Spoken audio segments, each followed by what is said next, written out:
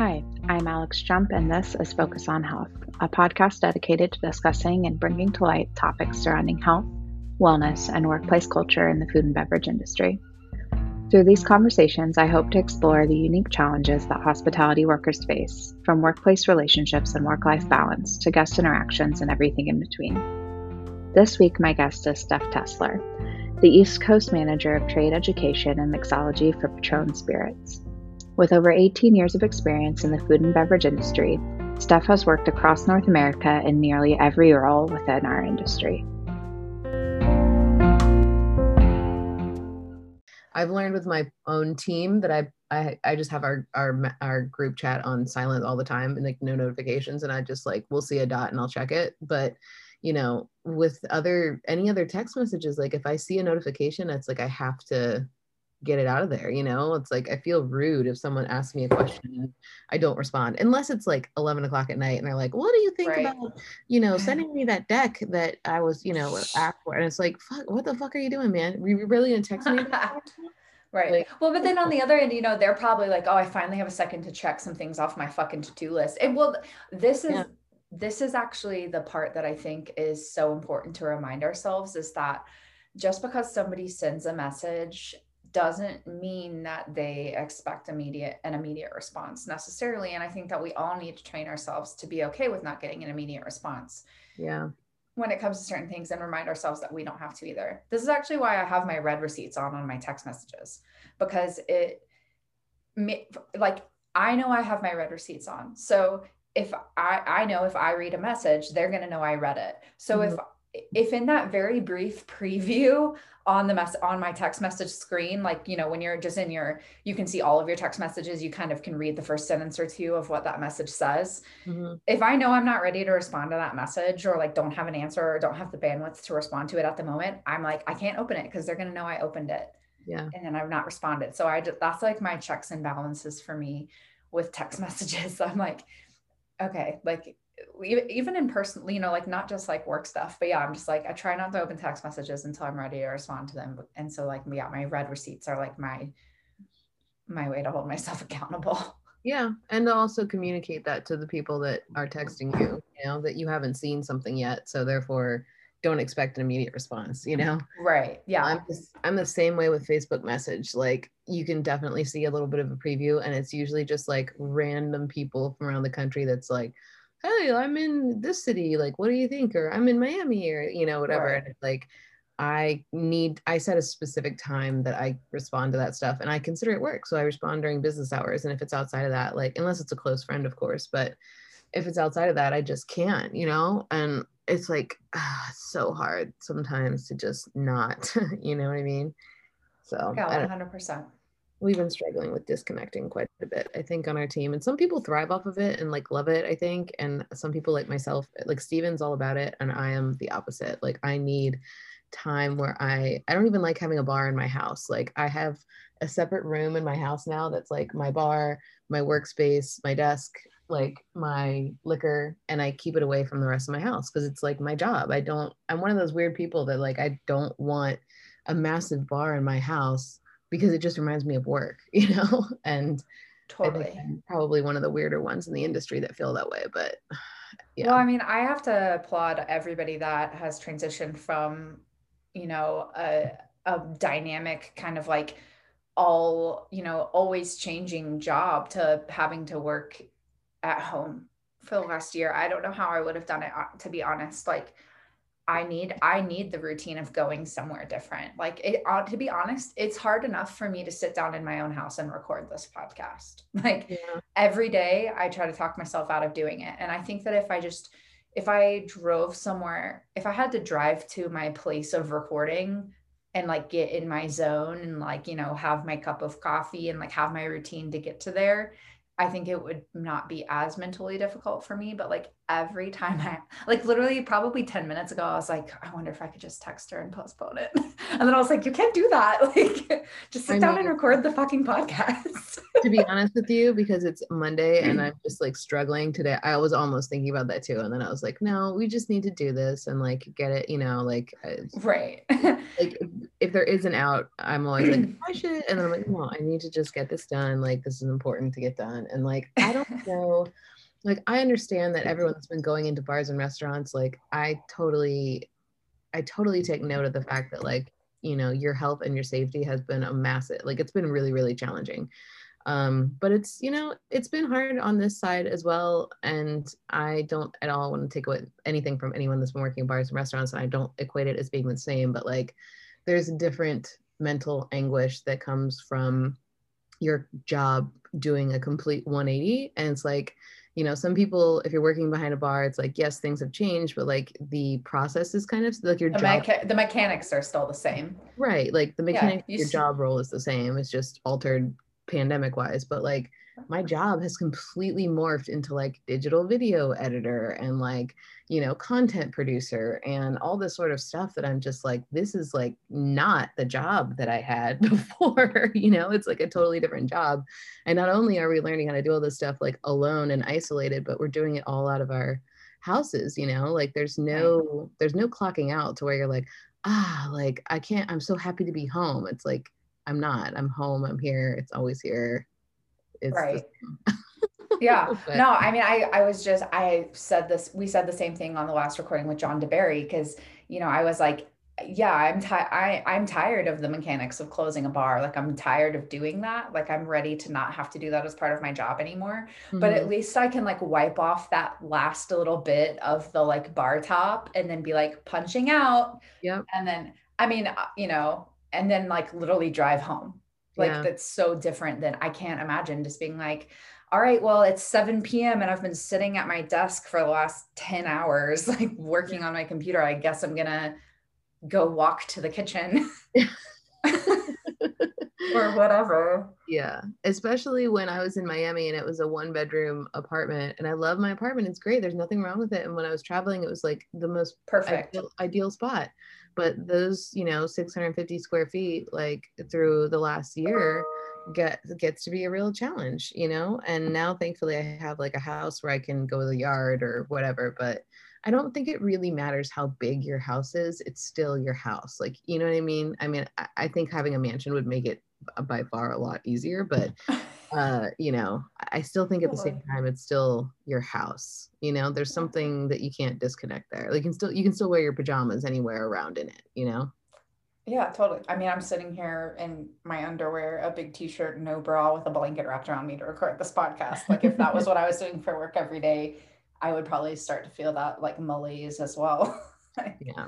Yeah. But it's lifting, and with that comes a whole other set of, a whole other conversation, and some things that are gonna be people are gonna be going through, and yeah, I don't know.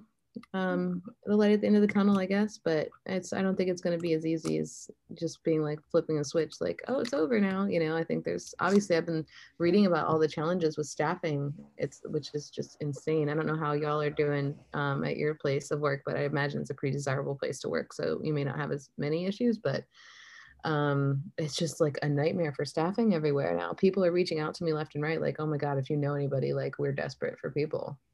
Yeah, no, honestly, it's been like pretty similar at Death & Co. I mean, we obviously do get a lot of applications, but a lot of them from kind of all over the country, sometimes some random places in the world. And while it's an extreme honor for people to want to move to work for us, at the same time, like, we have a hard time being like, yeah, just like pick up your life and move to Denver or, or Los Angeles or New York or wherever.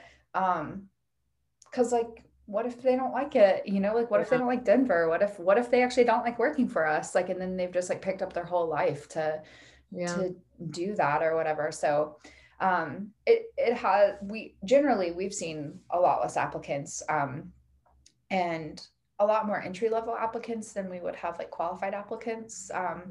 And then my partner, his 3 bars, they've had a hell of a time getting anybody, staffed as well. Pretty much like every day now, people are posting on every like Colorado Bartenders Guild or like, whatever Bartenders Guild and industry pages always like posting hirings. There's so many people looking for workers, and there's very few workers. I think a lot of people, if they have a good job, they're obviously keeping it. And then a lot of people found a different career path through this, and I can't blame them. It's like a really tough time to be in hospitality.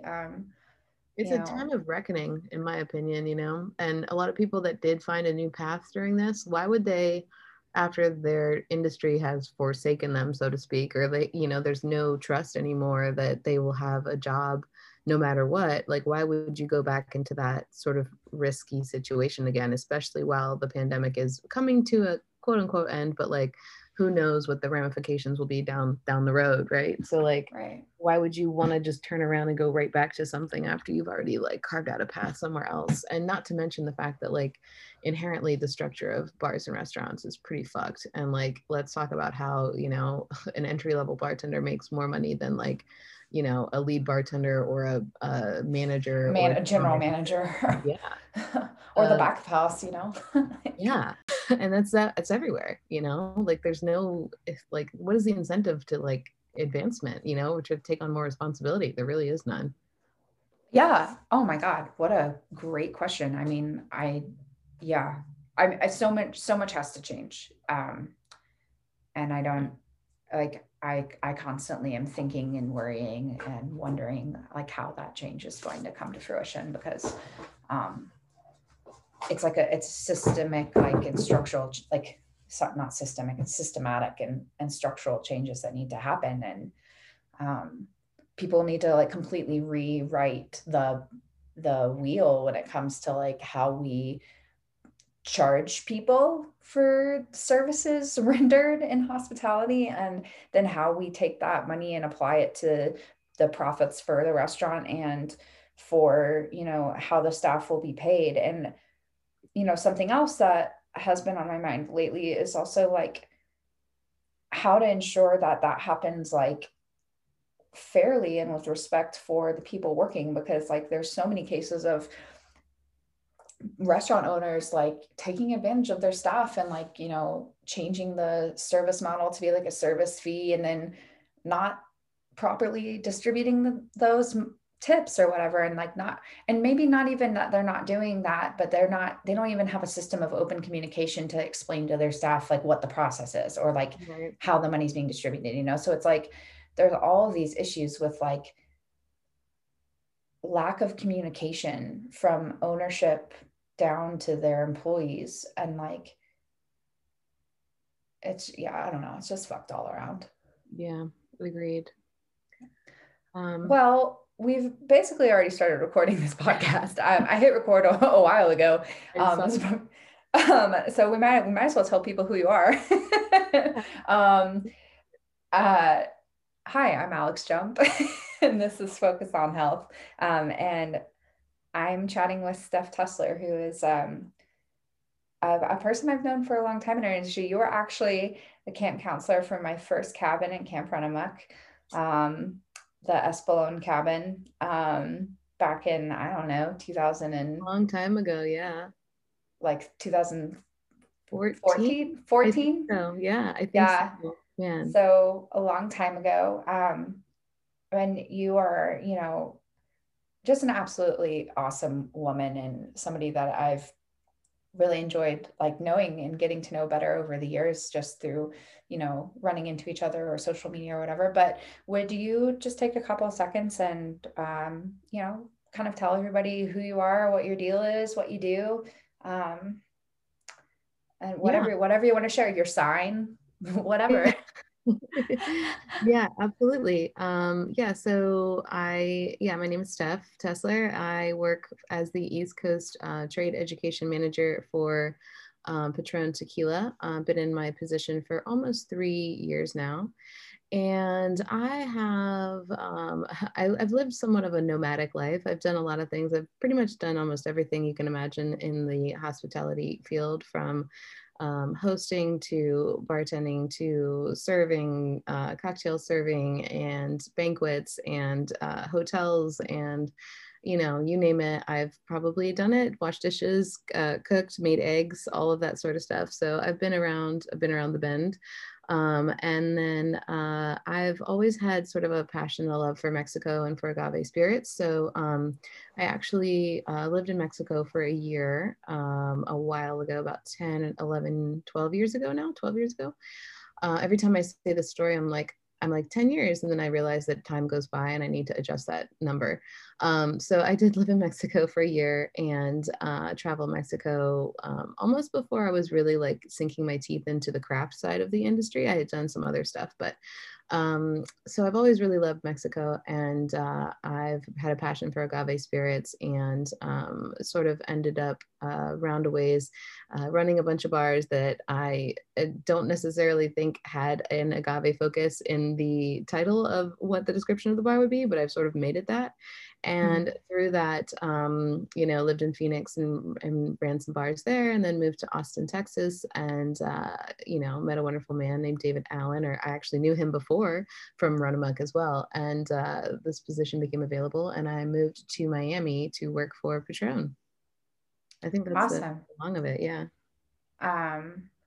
So when you and I chatted a couple of weeks ago now, the thing that like stood out that we talked about for this conversation was kind of like your transition from working in bars and restaurants and like having this more nomadic lifestyle. And I mean, admittedly, I think a lot of people that work in bars like do so not for, I don't like to use the term like Peter Pan necessarily, because we are very awesome professionals, and that I think that's kind of like a little bit of a demoralizing term in some ways, but there's kind of like this like maybe pirate nature of like working in bars where we're like we can do what we want and like we're kind of beholden to no one, and that transition from that style of work to working for Patron, which is owned by Bacardi, and transitioning into almost like more of a corporate atmosphere. The thing that you and I brought up and talked about a little bit was how people almost look at corporate as like the enemy, and how it's really not that. What has your experience been like transitioning to working for the others? Going to the dark side, whatever you want to it's so funny. I'm glad I have this opportunity to say it how I really feel, because I, for the longest time, was that person. I grew up as like a punk rock kid. I was always like, fight the system, fuck the man and anarchy forever. And was never really had my sights on working for a larger company. And as I got older, I think like, I don't want to say it sounds like an old lady story, like, oh, it's about priorities and stuff like that. Like, I don't necessarily even think it's about priorities, but it's about understanding like the impact that you want to make. And if your personal success, if you measure your personal success by, the community and the successfulness of your bar and restaurant and your beverage menu and your knowledge of spirits and everything, and you draw personal satisfaction from that, then I think that, working in bars and restaurants forever is a very honorable and then satisfying goal. And for me, I think that working in bars and restaurants, maybe it was a subconscious thing, or maybe it was, in a little bit more in the front of my head, but it never was like sort of the end all be all for me, because I always had a little bit more of a, goal to make a impact. I guess I could say like on a broader spectrum, like not necessarily just a community impact and like meet the members of my community and serve them and provide people, with the services that a hospitality, industry like bar, restaurant would do, but kind of like beyond that, like a larger scale. And I, for the longest time, really rejected this idea of working for a large company. And people that knew me, I think when I first took the job with Patron, which had just been purchased by Bacardi, I think a lot of people were really surprised because of the nature of who I was previously. But one of the biggest things that I really came to terms with is that, if you want to have a voice and you want to make a change and you want to really impact people in a positive way. There's a lot of different ways to do that, right? And for me, the idea of working for a larger company means having a larger voice, right? It means having a bit more potentially sometimes like financial backing to be able to make certain programs, come to fruition. One of the proudest things that I've accomplished with the company is, well, backstory here, when I was first going through my job interviews with Patron, in the interview, one of the questions was, what's the first thing you really want to accomplish in your role? Or what's one of the driving factors as to why you want to apply for this role? And, my answer was, I want to make a really big impact on the sustainability conversation, in relationship to agave and agave farming and the tequila and mezcal industry, right? Specifically tequila. And, after a year and a half with the company, we created this really awesome, I think, inaugural sustainability summit in Mexico, and got to bring down, 25 people from all different backgrounds with all different areas of expertise to talk on the topic of sustainability. And while I think the topic like green bar programs and making sure that you're waste conscious at your bars is exceedingly important, we really wanted to provide this like super well-rounded, really diverse sort of perspective on this conversation and discuss bars and restaurants in regards to like urban planning and how is your bar in the neighborhood that you want to buy this bar or open this bar, how are you positively impacting the community, and how are, having those sorts of conversations. So I guess, a long-winded way to answer your question is that for me, I saw this opportunity with a larger company as having a louder voice and to be able to make a different sort of impact on the hospitality industry via programs like the Sustainability Summit, which unfortunately got, postponed, canceled in 2020. But, that was huge for me. That's amazing. And I think you're so right. Being able to have your voice amplified and to work for people who will help you amplify it and help you be heard and help you make the changes and to support your community. That's really important. And people underestimate the power that working for a larger company can like provide you with. I think actually Ginny Felt just wrote a piece about that for Bon Appetit as well. And she's the Grey Goose ambassador in Atlanta. So yeah, she's great. There's so much power in that. Yeah, I think it's really just like, I don't know. It's like certain people see going and working with a brand as like the dark side or a sellout or something like that sometimes. And I don't necessarily see it that way because of the impact that you can have on your communities. And I encourage people to think about the people that that have like transitioned into working for a brand and really judge them on a case-by-case basis, like on a personal level. Because as in every industry, there's always going to be people that you don't necessarily like or get along with or like their style of work. But I don't think that it's fair to necessarily like, kind of put everyone sort of in one bucket, I guess you could say, so to speak. And I would encourage everyone out there to judge everyone by, their personal merit and their personal relationships they've had with whomever. 100%. I agree with that. Yeah. I mean, I've felt similarly about working at Death & Co, like I wrote recently that like, I've basically been given a slightly louder proverbial microphone to like yell out into the internet with, thanks to my job with them, because they are a well-known bar. So like taking that as an opportunity to make positive changes in our industry. And like, if,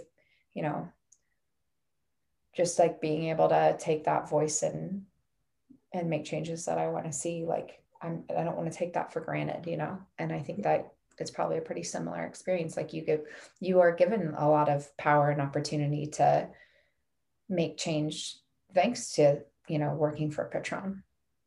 Yeah, and I don't take that for granted either, and I think like I'm always I call myself the squeaky wheel too. And that is because I'm consistently, and not that my whole team isn't, they absolutely are, but I'm always the person that's like, okay, but like I feel almost obligated, I guess, since I have this. It's like with great power comes great responsibility. It's like it really, if I need to put it that way, like I really feel like it's my duty and my obligation to, try to make every activation that we do, every interaction that I have, like the most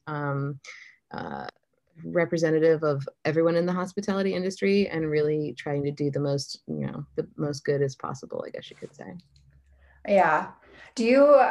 How do you feel about being the person who's always asking the like, what if this isn't the best solution, like always kind of ask, and not what's the right way to ask this, like, do you have a hard time being the person who's always like the devil's advocate, like, or do you find like strength in that?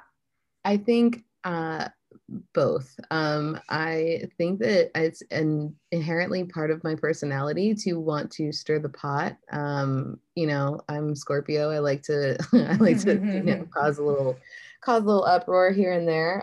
So I think that I do sort of get a little bit of satisfaction out of being that person. I think I've always kind of been that person. Like I said, like, back when I was a teenager, I was like the punk rock kid. It was like, I don't believe in the system, and and I always tried to find a way to play devil's advocate in a certain way. So I think that there comes definitely some satisfaction with that. It feels kind of natural in a way, but it's hard. And again, I want to make sure that anyone that's listening understands that my team is absolutely up there with me and standing for all of this stuff as well. I just happen to definitely be a bit of a loud squeaky wheel when it comes down to some things.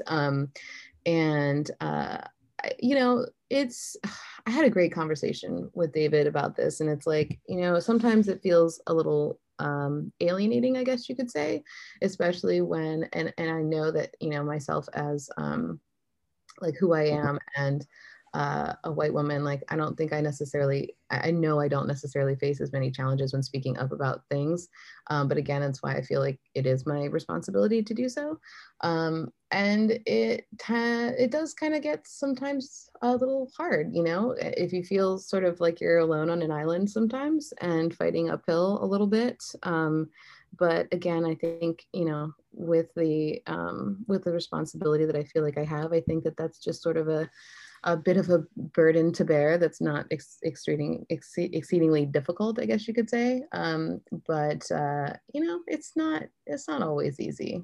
It's not always easy. Yeah, totally. I think it's like a two-pronged thing, right? It starts with, first of all, like companies from the top up, like supporting their employees and creating like psychological safety in the workplace to where you can ask questions and, like challenge ideas and have like healthy conversations, because that's how you create like better companies and better places to work. Like that's how you make a better industry at large, is by like asking questions and questioning basically everything to make sure that you have the best systems. But then it also takes, people not being willing to be that person too. But I think it does start originally with companies, being supportive of their staff and creating workplaces where you can ask questions. Absolutely. And I've absolutely felt that way with Bacardi. I started as a Patron employee, and that was like a few months after Bacardi had taken on Patron. And so there wasn't any real, we had not merged in any way really at that point. So it's sort of been a learning process for me, learning all these systems and structure of Bacardi, but they've been really, really amazing with being so proactive with a lot of programming and, encouraging people pretty relentlessly to speak out and to be bold and to, make a difference, and to not be afraid to like speak up and speak your mind no matter what. So I definitely feel like I have a safe a safe place to do that within my company, which I absolutely agree with you. It's so critical. Like there's so many things we could do to like make the world a better place and like encourage positive change when the systems, you know, are supporting that. And it starts with you, but it also starts with, you know, companies encouraging their employees to do that 100% and to give them that safe space to do that. And this actually reminds me that I wanted to bring up just like the fact that Bacardi has been an incredible resource to the hospitality industry over the last, I would say, like five plus years, maybe. Like they have constantly been like creating programming to support people that work in F&B, you know, to create healthy lifestyle, or like at least help promote healthy lifestyles, like get active. And like I feel like more than almost any other company, they genuinely are like interested in the people in our industry, just like being well-rounded people. So like they create programming that doesn't have to do anything with bartending. Yeah. Like I don't know, there's something in my throat. It's allergy season. Yeah, like, you know, like bartender boxing. It's like the only thing that had to do with bartending was that we were all bartenders. Like, you know, the rum shaker, you know, like they, for a long time through Saint Germain, I felt like we're actively promoting like better wellness lifestyles, like you know, yoga. Yeah. And responsible drinking and all that sort of stuff. And I completely agree with you. And that's why I was so happy to sort of learn more and more, like, you know, the symbiosis that we have with the company that I have personally, and the support for those kinds of programs. Because, you know, maybe I'm sharing too many secrets here, but sometimes when you're working with a brand, it's hard to really put money behind programs that you can't demonstrate, like the, you know, an ROI. Yeah, like yeah, this encourages, you know, people to drink the product and everything. Mm-hmm. Like, well, I'm really happy that Bacardi sees how positively all of these other things, you know, impact like how people view the brands. And thank you for saying that also, because I love the bartender boxing was so fun, and rum shakers I think is super fun, and I loved watching that in Puerto Rico. I thought that was so much fun. But it, you know, I don't know, I think that that's so important, and I think that it's challenging sometimes for brands to evolve and really realize like what are the needs of the trade and what are the needs of the consumers, and where do they intersect, and like, you know, what's something that the trade really would enjoy that maybe isn't necessarily just another big party, you know, and what else can we do that positively affects them, that it, you know, encourages health, wellness, maybe responsible, you know, drinking and being physically active, you know. So yeah, I mean, I would gladly go the rest of my life without ever receiving another t-shirt from a brand if they could just allocate that money to doing something different. And that's what I've been saying, is that like people are going to sell your products if you treat them well. Like, I guess the other part of it is that like, I hope that the rest of the like the food and beverage community can like get behind this thought, but like I think that people should be asking brands for more things that benefit them. Like, who cares about swag? Like, it's like, if you think about the like millions of dollars that are being spent on creating like POS, like just like a small portion of that could go to create such better things for our industry. And like in the long term, I would imagine that, I mean, the ROI will be different, and like it will take longer, I guess, to like, you know, maybe be able to see it. But like, yeah, like brands that take care of our community should be like supported by our community. Like, I'm way more inclined to like put a Bacardi anything on the menu because they are so like ready to take care of our community. Yeah, and I want to encourage. I'm so glad you brought that up, because I saw recently a thread somewhere in regards to swag and everything like that, and I wanted to comment, but I tend to stay off of Facebook commentary, just because I'd rather have a conversation, and I you know, I'd rather talk about it like this.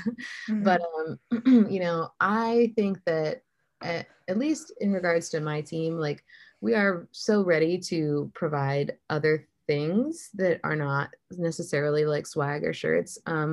And I think what I would encourage anyone who's listening, or someone that people that are working behind the bar, or, you know, working with bars currently, is to think about what it is that you want and what you want brands to spend their money on, because we do listen as much as possible, you know, and it may not be like, it may not be something that I can make a 180 on in 5 days and say, okay, well, we're all of a sudden donating this money. Like, it definitely takes time, and you have to allocate budgets and all that sort of stuff. Like, please bear with us, because a lot of times we're not ignoring it. It's just, it has to go through so many channels to get approved. Again, Right. corporate life, right?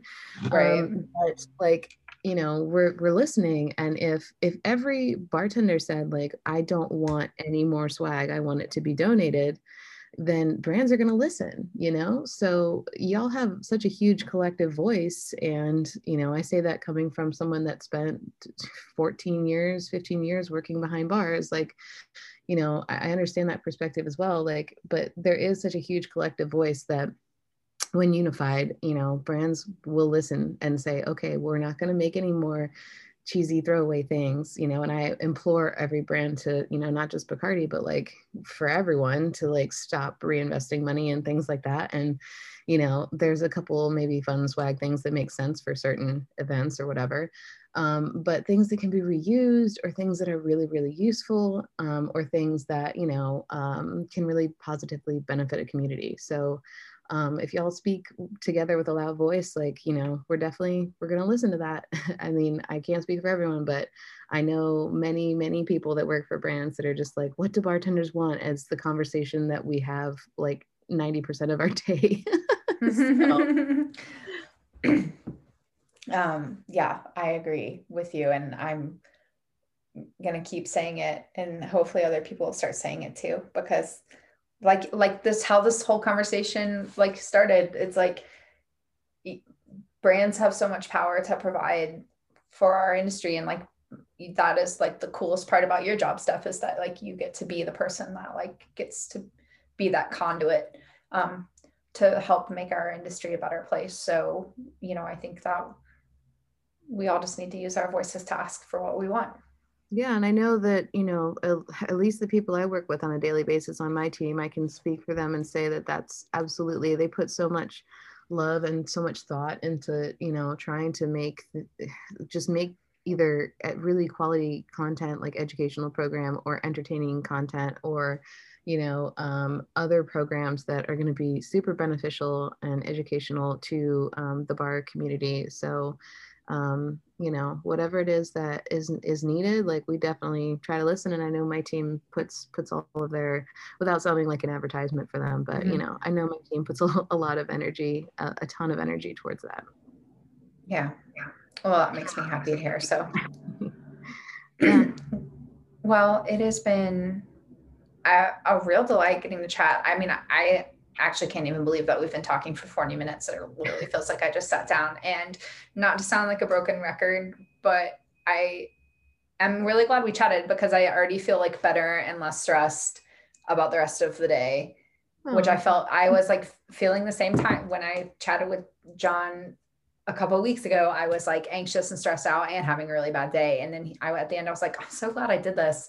And I keep doing that. So it's like going to the gym, you know, it's like, you don't want to go. And then afterwards you're like, I'm so glad I went. So like, thank you for, yeah, thank you for sitting down and talking, and just like providing some insight in how like cool your part of our industry is, because you're still a part of our industry, you know, like you are not the other, like you are very much an integral part of our industry. And I'm grateful to have, you know, people like you advocating for bartenders and servers and everyone in between. Thank you. Yeah, thanks for having me. And I hope if there's anything anyone takes away from this, it's that, you know, always reach out if there is something you need help with, or if there's an idea that you have. You know, your brand managers and advocacy teams and everything in your neck of the woods they really are trying to listen. And there's, of course, some that maybe don't, but the majority of them are. So like, don't think anything you ask for, like, or, you know, I don't want to say like ask for, but if there's an idea that you have, or like a program you want to do or whatever, like, reach out to people, because we're there and we're listening. And if it makes sense, like, we're going to be like, thanks so much for bringing that to our attention. Like, that sounds awesome. Let's do that, and that's happened several times with me. Yeah. Well, how can people get in touch with you specifically? Like if they want to just reach out and say hello, or if they have an idea or whatever, or can they just follow you? How do they find you? So if you want to just send me a casual note about something, you can always send me a note on Facebook, or if you go onto Instagram, my work Instagram is agave _mami, MAMI, or agave _all day, which is my personal one, which I regretfully check probably more than my work, but I will try to do it just as frequently. But if it's a real pitch or a real, larger scale sort of like program or event, you can definitely email me as well if that makes more sense. My email is STESLAR, so just S and then my last name @bacardi.com. So pretty simple. Excuse me. You can feel free to reach out any of those ways. And Alex, we were talking earlier about, maintaining a little bit of boundaries with, contact. So I will probably not respond unless it's during business hours, but I'm not ignoring you. I'm just trying to set some healthy personal boundaries for myself. Hell yeah. Well, let's wrap up with just one last question. If you could be anywhere in the world having something to drink right now, where would you be and what would you be drinking?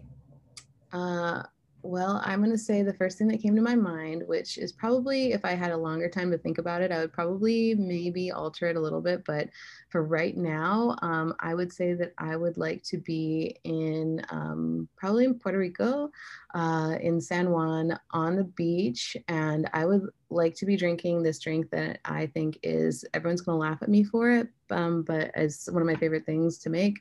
And I will credit Julio at Cafe La Trova for making this for me. And it is a mojito, but it's made with Roca Patron Silver. So I know everyone that's a mojito or rum purist out there is going to hate me for this answer, but I swear try it. With Roca Silver, it is so good, so tasty, so refreshing. Like, it is the most refreshing thing in the entire world. And I'm just ready to let loose and take the layers off and sit on the beach and enjoy one of those. That sounds awesome. I would drink that. Yeah, I would. Don't be a hater. You gotta drink something if it's good. I mean, I don't know if we can call it a mojito anymore, but it's all the essential ingredients of a mojito, but replace Roca Silver in there. And if you want to put rum in, absolutely put rum in. But oh my gosh, try it with Patron Silver or Roca Silver. It is so good. Mm-hmm. Well, thank you so much for spending some time with me this Monday morning. I really appreciate it. I hope that the rest of your Monday is nice and productive and not overwhelming. Thank you. And same to you as well.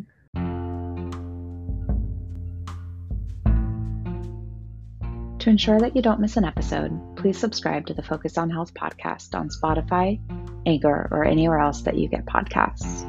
Make sure to tune in every other Monday for new episodes, and don't miss No Proof with Joshua Gandy every other Wednesday.